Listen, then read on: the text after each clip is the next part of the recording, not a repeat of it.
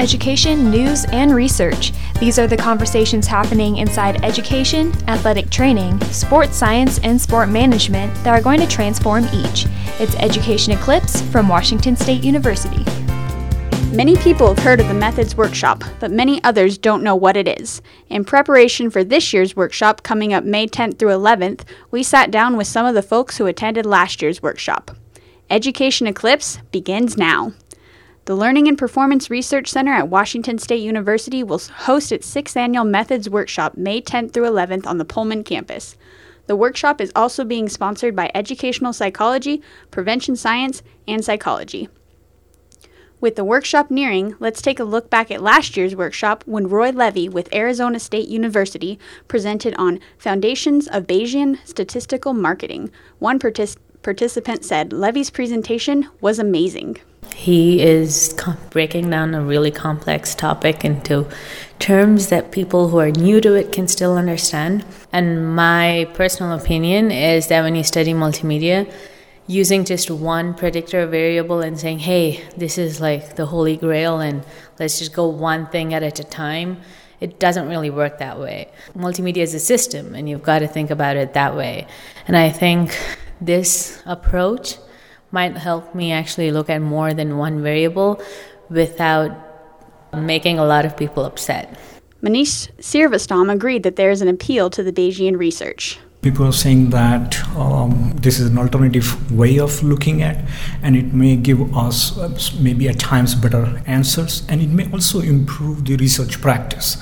I think there is a potential, and it is increasing, and more and more people are realizing that this is a framework that's kind of improve the research practice in our community. With the Bayesian perspective, you can actually evaluate and say, okay, given that who you are, this is the probability of your success. So you can have different strategies for different companies, and I think that's a very sort of different way of looking at an interpretation of the findings, and it has the ability to inform the managers and improve their decision making. Andrew Iverson said last year the Methods Workshop has grown since its inception in 2013.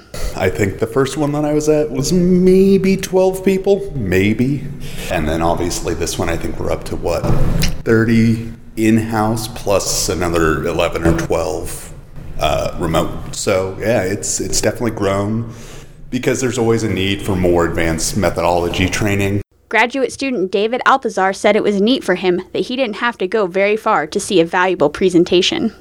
It's super sweet. We don't have to travel. We could just take it here and learn a little more about this topic. Shane McFarland, who runs the Cougar Employee Wellness Program and has a PhD in prevention science, agreed. I learn a lot better face-to-face, in person, and having it here on campus is awesome for something like this because I'm not the kind of person. It's not easy to ask a question about the statistical software over Skype. It's so much better to have the presenter come right up to you, and having that person right here is huge. It's wonderful. I hope we have more opportunities like this while I'm in the program.